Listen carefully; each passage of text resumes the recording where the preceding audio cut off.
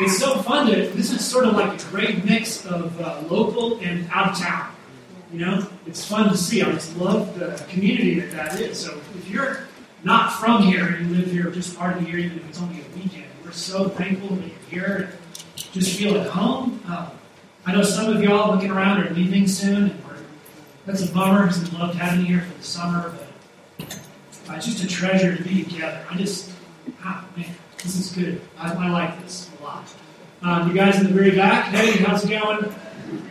Yeah, 2 services today. We're right on the borderline here for 2 in the fall, so we'll see what happens next year.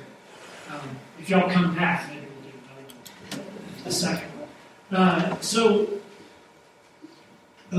Man, a lot of good things happen in our valley and a lot of tough things. When you're here, you're kind of isolated.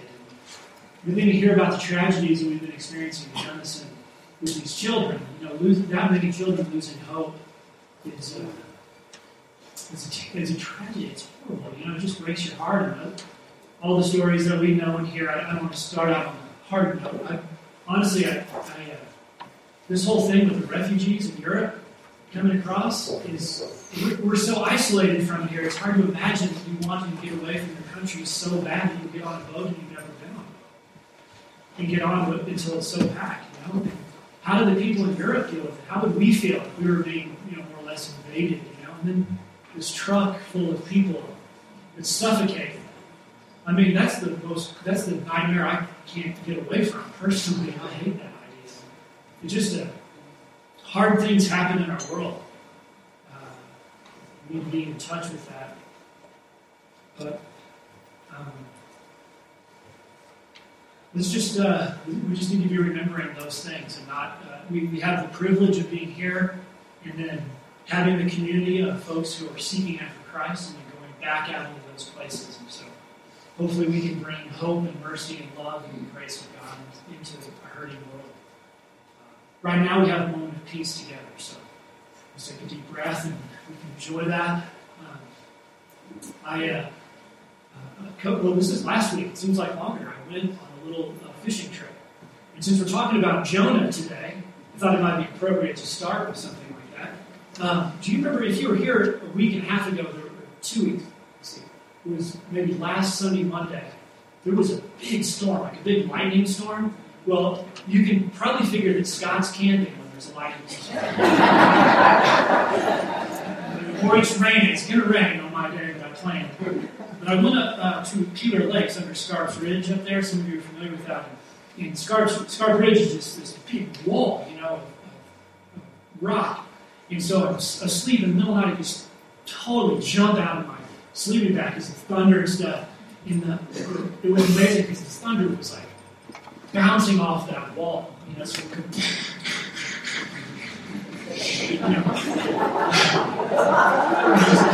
all along a little tarp. It's totally squishy back and it's sleety and stuff. And then I did it again the next night. It's crazy. The fishing was great. So if you ever want to go camping in the rain, just talk to me and I'll help you. But no, really, we're in this series on following the calling that God lays out there. And this is so, there's a general sense to it and there's a very specific sense to it. And so when we're talking about God moving us forward and calling us, there is no time in which God is not dealing with us individually and pulling us forward spiritually towards Him. And it just looks different for all of us, whether you know Him or don't, or you've been a believer for your whole life. There is a process in which He is improving you for His glory, for what He is doing. And so I want to just encourage you, as I'm talking, you can completely leave where we are. We need to be seeing, what is God calling me to? Okay? He's calling us as a group, but He's also calling us as individuals. And so we've been looking at these stories from the Scripture. We've looked at several women and several different men. But today we're going to look at the life of this guy, Jonah. So if you want to flip open there, Jonah's in the Bible prophets. It's towards the end of your Old Testament, Hebrew Scripture. And if you know about Jonah, then you might be expecting me to say, well, what your calling is, and what God's calling us to do, is to leave what we're comfortable with and go tell people we don't like about God. that's not what I'm going to say. Right? Now, actually, although that specifically is what God calls Jonah to do, I think the bigger calling was a much deeper thing. There was something else going on there. There's a very specific thing that's happening with this guy named Jonah. And there's a much bigger picture of calling that's happening with this group of people who does not know about the one true God, and who's living in wickedness and evil. Who these people collectively are transformed. There's a small story and a big story, but it's all told through the narrative of Jonah. And God does come and say, I need you, Jonah, to be obedient to me. And then, as you know, Jonah's like, forget you, I'm going this way. Right? And eventually, Jonah ends up where God wanted him to be.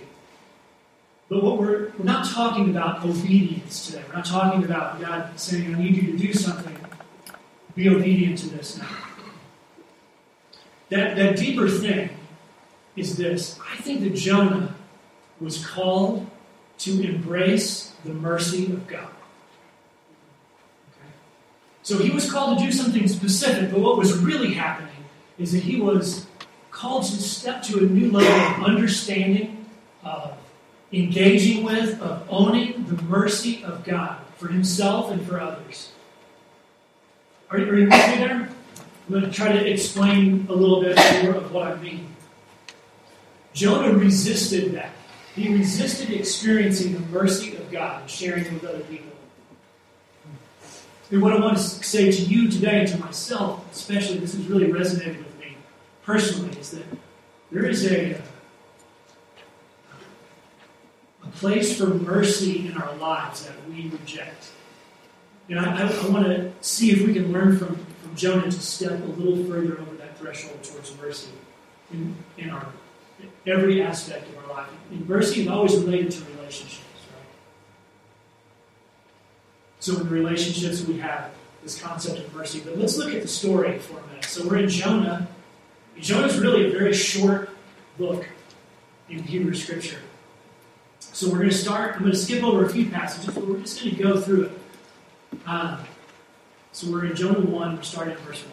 Now the word of the Lord came to Jonah, the son of Amittai, saying, Arise and go to Nineveh, that great city, and call out against it, for their evil has come up before me. So God speaks directly to Jonah. Jonah is a prophet of God. God interacts with these people in a very specific way. Jonah rose to flee to Tarshish, which was a long way away.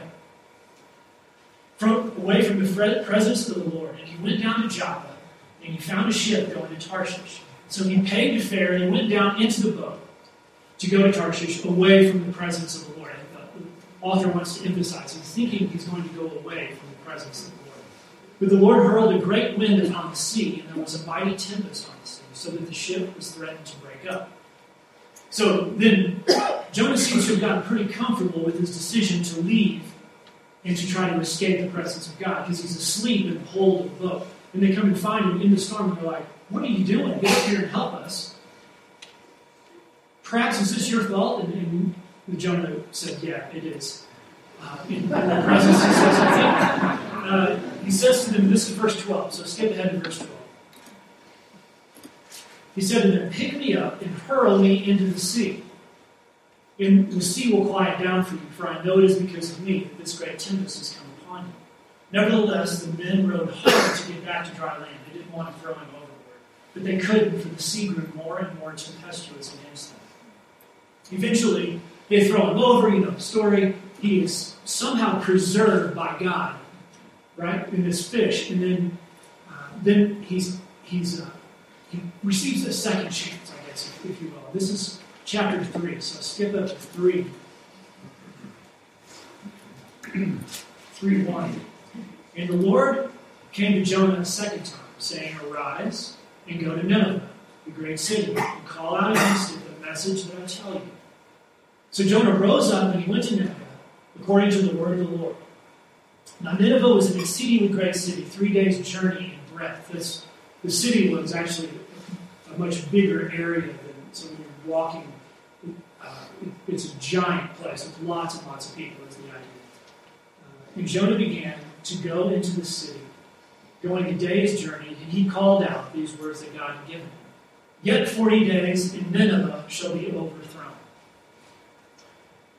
And the people of Nineveh believed God. And they called for a fast, and they put on sackcloth from the greatest to the least. And when God saw what they did, and how they turned from their evil, God relented the disaster that he had said he would do, and he did not do it. But Jonah was exceedingly displeased, and he was angry. It's so funny how successful Jonah was. I do not want to do this, and he probably was enjoying telling them that you're going to die. And then they repent. And it's just so mad.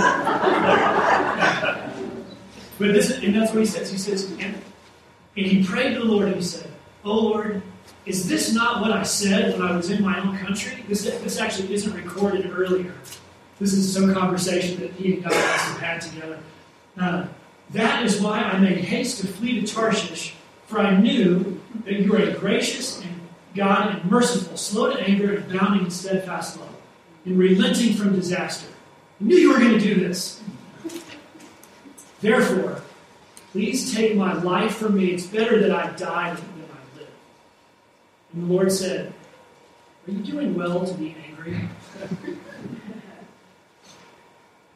So, to wrap up the story, Jonah's just so mad. God still wants him to interact with people, so he's camped out in this real hot spot on this ledge or something. And so God provides overnight this miraculous thing. This vine grows up over him to protect him. And then the next day it dies. And Jonah's really mad now. Okay, he's just super mad at God.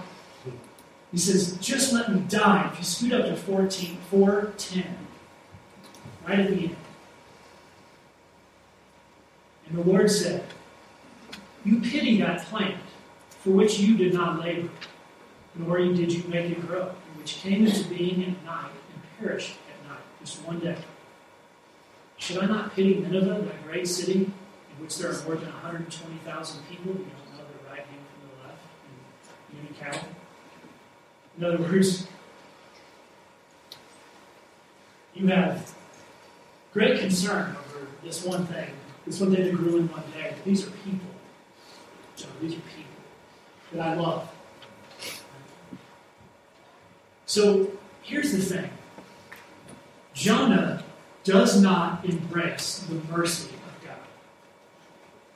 Okay? This is the thing that's missing with him. And I just want to encourage you to really be talking to God now about your life, my life. I need to do the same thing. It's, God, am I embracing the mercy that is wrapped up in who you are? So, three things. The first one is to embrace the mercy of God, like who He is in that. And the second is to express that mercy to other people. Express the mercy of God to other people. 3 E's here. Embrace, express, and the third one is to experience His mercy personally. And the thing I want to say the most about is, I think this morning, is embracing the mercy of God. Understand it and own it and see how it changes us from the inside. Look at what he says in 4:2. "O Lord, is this not what I said when I was in my country?" That's why I wanted to go to Tarshish, because I knew that you were gracious and merciful, slow to anger, abounding in steadfast love, so that you relent from disaster. I think mercy is a great heading for all of those things that are who He describes God to be. And this idea of who God is has been shown throughout the Scripture to this point. This is who He is. He's gracious, merciful, slow to anger, abounding in steadfast love, and relents from disaster. And when I say that to you all, most of you who are on decent terms with God are like, "Yeah, good. Okay, Scott, great point. Let's move on." It doesn't it's not so earth-shattering to us. But what I want to do is ask you to go a little bit deeper here as we think. And I wish I was enough of an intellectual to draw us into that place, to get us to get a grip on how important it is to understand God's mercy. But let's try for just a moment. One thing is that mercy is something that can be legally dispensed, like from a judge. A judge can show mercy. Like, "Lisa, you did this. we're going to show mercy on you. There's your first offense. You can go. Right? So it can be a very simple thing, unemotional thing. It's a thing where people are not engaged in it with their hearts. It's just mercy. It's just shown. It's decided. Now, mercy can be much deeper than that, but when it is, it's empowered by grace. Okay? Grace is something that you can't deserve. And grace is something that costs another person to make up for what you couldn't deserve. Do you see what I'm saying? Like, let me give you a quick example. Like this whole thing with the shootings at the church in South Carolina. Right? They're in a Bible study. The guy comes in there and shoots all of the people. Okay? And, just an unbelievable tragedy. And then I've been reading about this, regularly in the news. And then I see this. This is right after it happened. This family came along and said, "Hey, we forgive this guy outright. We just forgive him." I don't know if y'all saw that, and that happens from time to time in these tragedies. But I was reading BBC News about something that happened in America, and they picked up on this family who just said, "We forgive you completely." You see, the cost of that forgiveness didn't fall on the guy who did it. It fell on them. Okay? Grace is what they offered him. He did not ask for it. I think he pled not guilty. Right? Did I miss that? I think he did plead not guilty. So, for them to extend forgiveness to him was to extend grace at their own cost. You see? It wasn't a legal thing where they say, "Oh, your sentence is reduced, or we're not going to put you to death," or something like that. This is a different kind of offer. It comes at the cost of someone. So that's it. And that's what it is. If we want to skip ahead a little bit, because we can see that God provides the life of Christ for us, even though we did not deserve it. And that He expressed His mercy, expressed the ruling of mercy for us by giving us the grace, the incredible cost to His own, to Himself, to make it possible for us to be right with Him. So this is who this God is. He says you're all of mercy, you're full of grace. You're steadfast in love and slow to anger. That idea of His steadfast love and patience about anger is so important. And we miss it. The steadfastness of God is something as a Western society that we just accept. Okay? It doesn't matter really how far away we are from God. It's built into our cultural DNA to understand that whatever power is out there is consistent and benevolent. But that is not true around the world. And that is not true when we look at the way other gods, if you will, are described as. See, His consistency is something that we absolutely rely on, that He is not going to change from day to day. And that consistency is meted out in love. Right?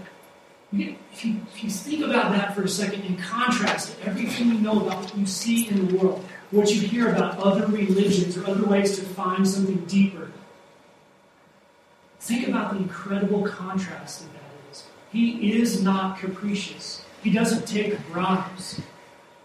Okay? He doesn't change on a whim.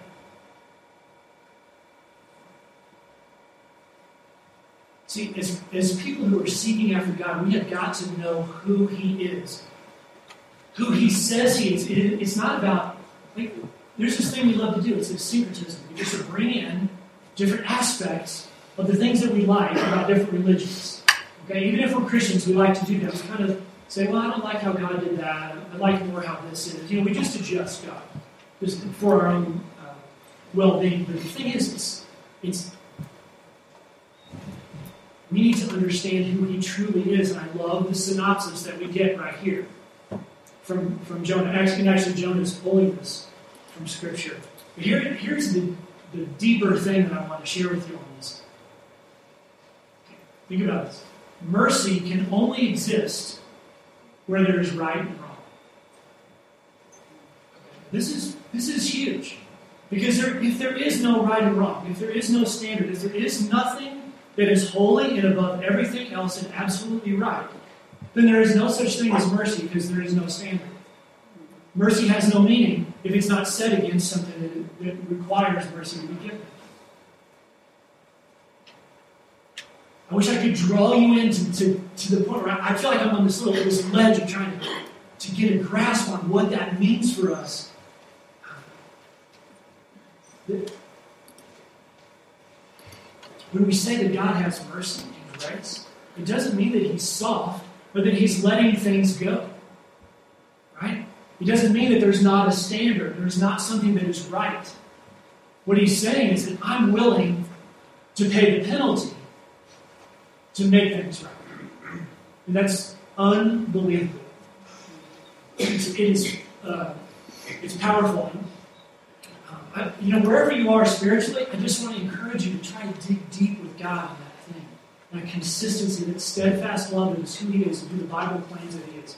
And compare that to whatever else you want to compare it to and see what you come up with. We need to be honest intellectually. I think this is a great way to direct us to the one true God. And let me throw out just this idea. What if we had the opposite God? What if He was capricious and vindictive and mean, and He never knew what was going to happen? There was no standard of right. He wasn't holy. He is not holy. Let's say it was that way. What would it be like? It would be chaos and anarchy all the time. And I think we can see that play out as we look across how evil presents itself. But He is not capricious.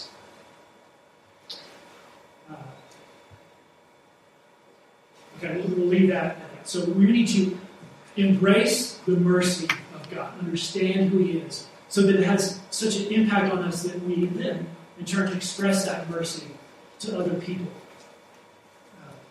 So Jonah is a guy who he absolutely rejects this. He does not want to show mercy to these people. Have you ever had the feeling of not really feeling like showing mercy? Today, or maybe this morning, or, I don't know, some of us. He goes to extreme lengths to avoid showing mercy, or to express the mercy of God. He doesn't have to show it. In fact, when He tells them, like I said, He probably is like, you're going to die.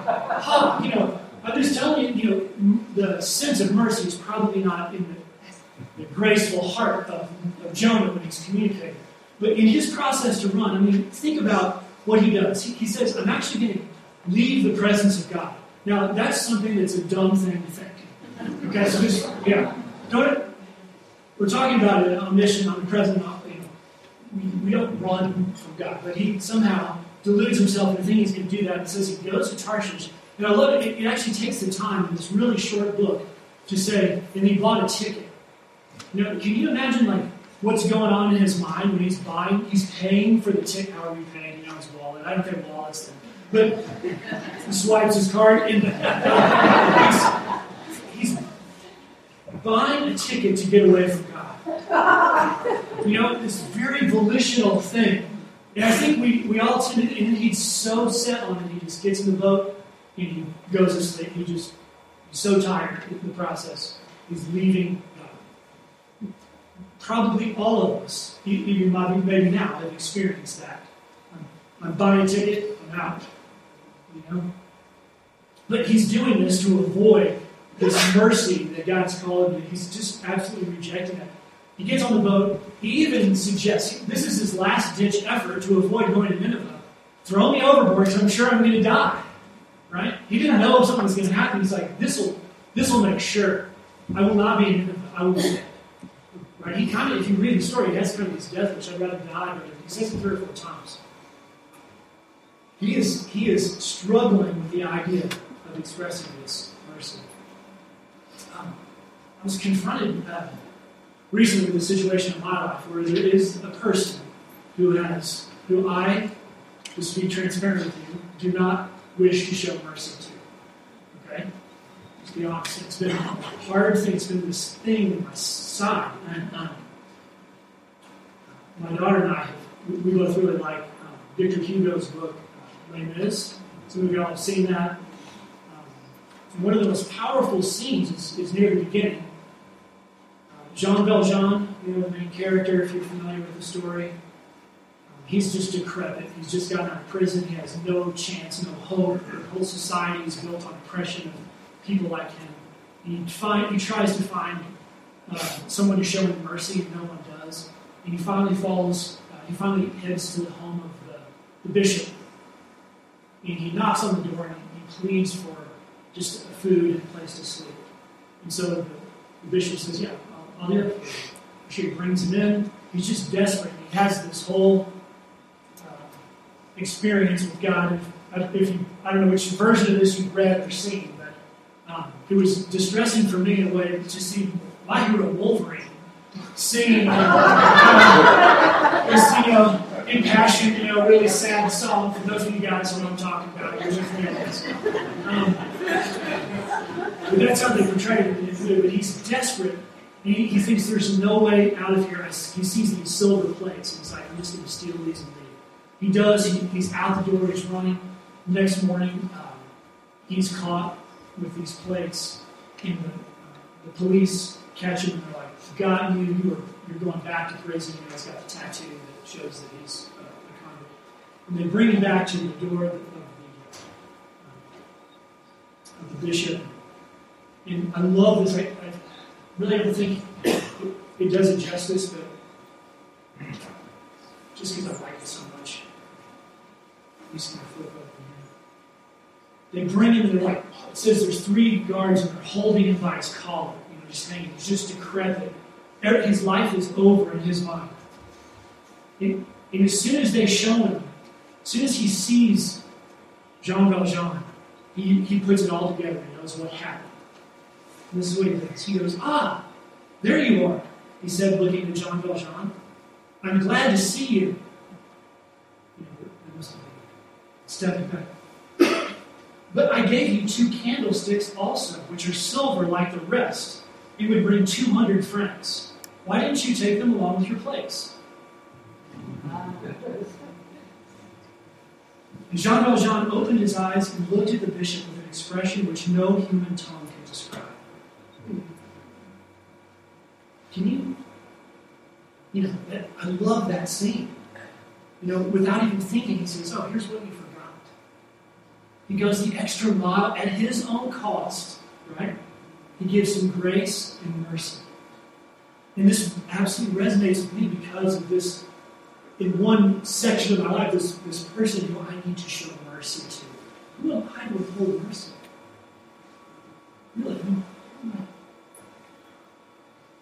I'm thinking, well, if I could show mercy in that kind of grace to my wife and to my kids, to my dear friends, to people I don't like, to my community, what would their expression be like?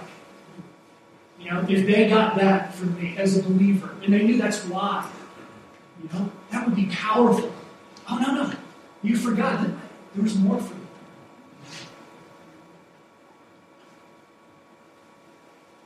So we need to, I think, not only embrace who God is in His mercy, we need to express that mercy to other people. Not do the thing that Jonah's doing. And if we are running from showing mercy, consider turning back. And finally, to experience His mercy personally. See, there's some of us, and probably many of us, that think we don't need mercy, that we're doing pretty well. And we build, so a lot of us are really independent people. I've often said, if you get to this end of the valley, if you're someone who can get here, you are someone who has somewhat been self-made. You have the ability to do things that you decide you want to do. And I think that's probably true of everybody in this room. And so we build this shell around us of, I can do it. I don't need mercy. Because I'm doing pretty good. So what that does is it builds this impenetrable wall around us, between us and other people. Because we're not experiencing the mercy of God. We have to experience it to share it. And that's the thing. You and I can't do anything to get that mercy. And then there's the flip side of that. Some of us think that we don't deserve mercy. I'm not doing enough. I'm not good enough. What if I didn't do this? I did that wrong. I broke that. I messed that up. I'm totally broken. I messed up all these relationships, or whatever. That's just the flip side. Right? Did you notice about the people of Nineveh? They didn't call out to God. They didn't clean up their act before He offered them mercy. He offers them mercy, and they accept it. Mercy falls on the giver, not the receiver. In fact, the greater the gift of mercy, the less mercy is deserved, the greater it seems. The greater a gift it is. See, mercy, the mercy of God is based on who He is, not on who you are or what you've done. And that's powerful stuff to understand. Whether you fall on the, hey, I'm pretty good, or I'm not good. He equalizes all by grace paying for us to be right with Him. So let me, we're going to have communion here. Just this is going to be this. In fact, we're going to get the people together and move right into that. Here, I'm just going to close with this prayer and encourage all of us to think more like the people of Nineveh than Jonah. So let me offer you something. God, I ask you right now, Father, that as we consider what it's like to engage in understanding your mercy, expressing it, or knowing it for ourselves, Lord, I pray that we would just be like the people of Nineveh who, when out of the blue, they hear that there is a way to be right with God, with you. They want that. And they accept the mercy that you offer. And I just pray that at least at the next time we would begin there, Lord, to accept your mercy, to enjoy the grace you provided, and be just amazed by your steadfast love, by your patience, and by the fact that you have done what it takes to pay a penalty for us when we've gone against you, which is the ultimate. Lord, I pray that we have a few moments here to reflect on how you made that right with your Son. In Jesus' name.